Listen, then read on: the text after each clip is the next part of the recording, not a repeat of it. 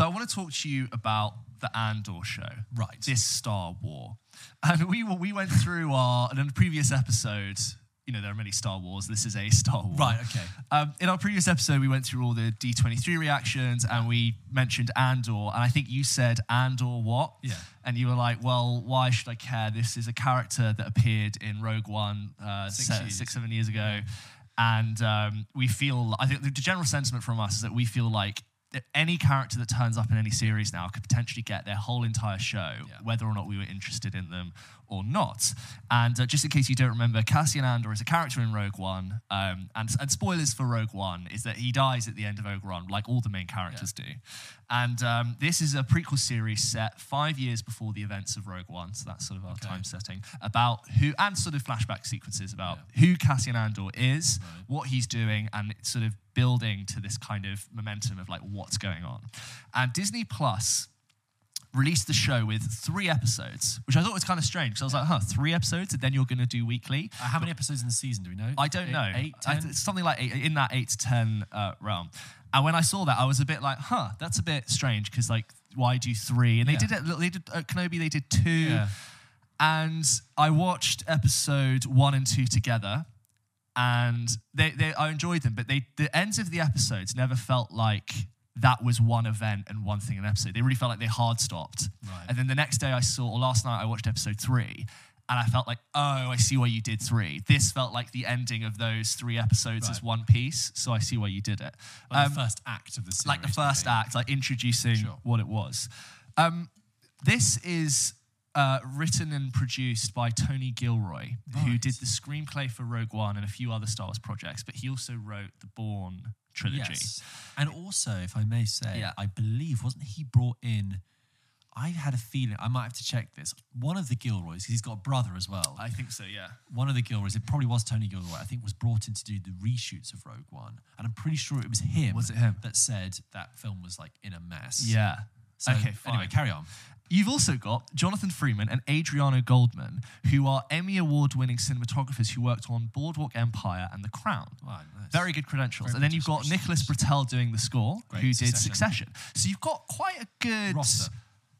Many great ingredients for a very good show. And as I said, like the first 2 episodes I watched, I was like, okay, not much has happened. It's a lot of conversations. I can't really tell what it's doing. And it was when I finished the 3rd episode, I was like, I see what this is doing. Right now, after those 3 episodes, Andor has me quite excited, and I think it's got a lot of potential. It immediately, from the get-go, tries to communicate to the audience that this is different. This is like a premium product. This is like not in any way related to like the super space operatic force and magic and space wizards and the Sith and the Chosen One. It really decides that it's like, this is more grown up, this is more grounded.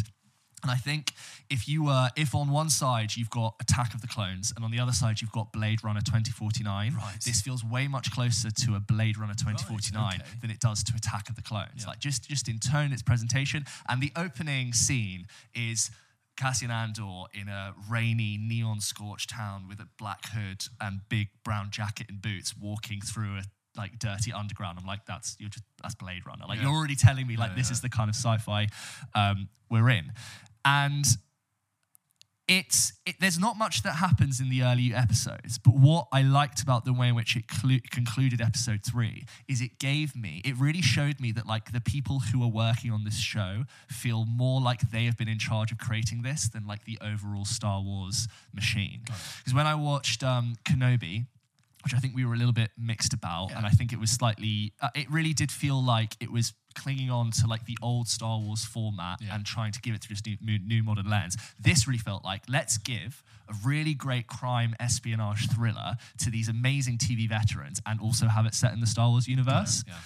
I think there are certain elongated flashback sequences where Cassian is a child, where I was a bit like, this isn't that interesting. And in the end of the 3 episodes, I don't feel like all those long flashback sequences really served your plot. And it's a very slow burn. So I think I'll criticize it for in 3 episodes, like taking your time with some like child sequences that probably didn't need to be there. But the way in which it eventually mirrored a moment that happened in the past with the end of episode 3 and the way in which music was like beautifully crafted, kind of like the end of an episode of Succession, to match these two people, to give you a really good sense of who this character was. It was at the end of episode 3, I was like, this is kind of cool, and kind of interesting. And what I said about how it feeling much more grounded and there is no like dark cloaked Sith with electricity coming out of his hands. The villain is a completely opposite to what we're used to in Star Wars. So it is a guy called Deputy Inspector Khan, played by Kyle Soller, who is like this middle manager who's essentially been delegated the role of tracking down Cassian Andor by his boss, who's away, which is really sort of like an unremarkable person. But what's interesting about him is that he is this like slimy, kind of like skinny looking, non-event middle manager who he's more threatening because he needs to prove that he has authority and needs to use manipulation and power to justify his authority. And it actually makes for a more interesting dynamic between Andor, who's kind of an unremarkable guy on the street, and this guy who's just like been delegated this task to take him out. And already by the end of episode 3, it sort of became personal between them. And it just feels different, and it's telling you it's different. And I'm always kind of like rooting for Star Wars in a way, even though we're a little bit cynical from this. My expectations were like, I'm going to watch this for the show and hopefully I enjoy it, but if I don't, I'm not going to stick around. I'm actually quite like looking forward to seeing what it does next. I'm optimistic. The talent involved. You've also got Stellan Skarsgård in there, who's great in everything, and Fiona Shaw, who's also good. I think you should watch it. Okay, I think I'll give it a go. I mean, what you touched on is that it seems to be following the Rogue One DNA, which is that when they made Rogue One, they said they basically wanted to make a film a bit like the Dam Busters, like this old 1940s war film where the mission is at the end and it's all about the mission, and it's like everyone, a big climax. And you could even argue something like Top Gun Maverick even does that as well. It's like this big, like, we're all in it together, banding together, and the kind of the fatalism at the end of Rogue One is one of the best parts of that, because it's like it was the mission above everything else.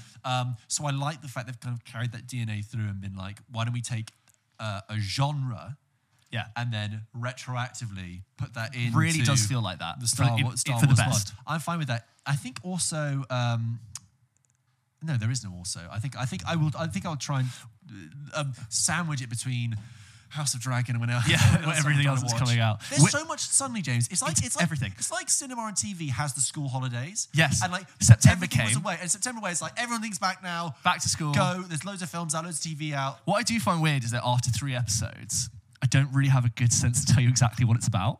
And I don't mean that as a criticism. Rebellion, I mean that it feels like, as you said, it's like what they created one part and they broke it up into 3. Because if they had only put 1 or 2 out, I would be sitting here I either wouldn't have much to say, or it just would have felt like it's too soon to have an indication of what this is about. And that's fine. I almost don't mind if they do these like little chunks, but I think they needed an hour and a half, probably. No, I think they're 40-minute episodes, so it needed that amount of time to tell me what's cool and what's different about this. I'm not going to say like this is the best thing ever. Oh my God, Andor's so good, because I really think all of this remains to be seen for how it ends. But I saw little glimpses of something that could be quite special. So it's got like a early thumbs up from me. Okay. I like Andor.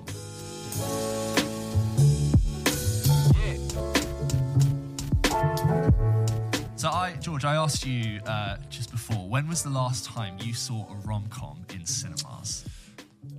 I don't know. I feel like they usually push to me on streaming now. Yeah. And the names and the celebrities that are involved, I've got like lower down the list. Yeah. They've entered the B-list category, even touching C-list. But this is what you're about to tell me. Bigger. I was scratching my head. I was like, it felt weird to like settle into a dark room with loads of other people to watch a film that wasn't, I don't know, like action, prestigious, like multiverse. Yeah, like a Nolan. It just something about it felt strange. Ticket to Paradise is the new rom-com, very brightly lit, colourful, beautifully shot, starring everyone's favourite actors, George Clooney and Julia Roberts. So much charm, I can feel it. Who play they're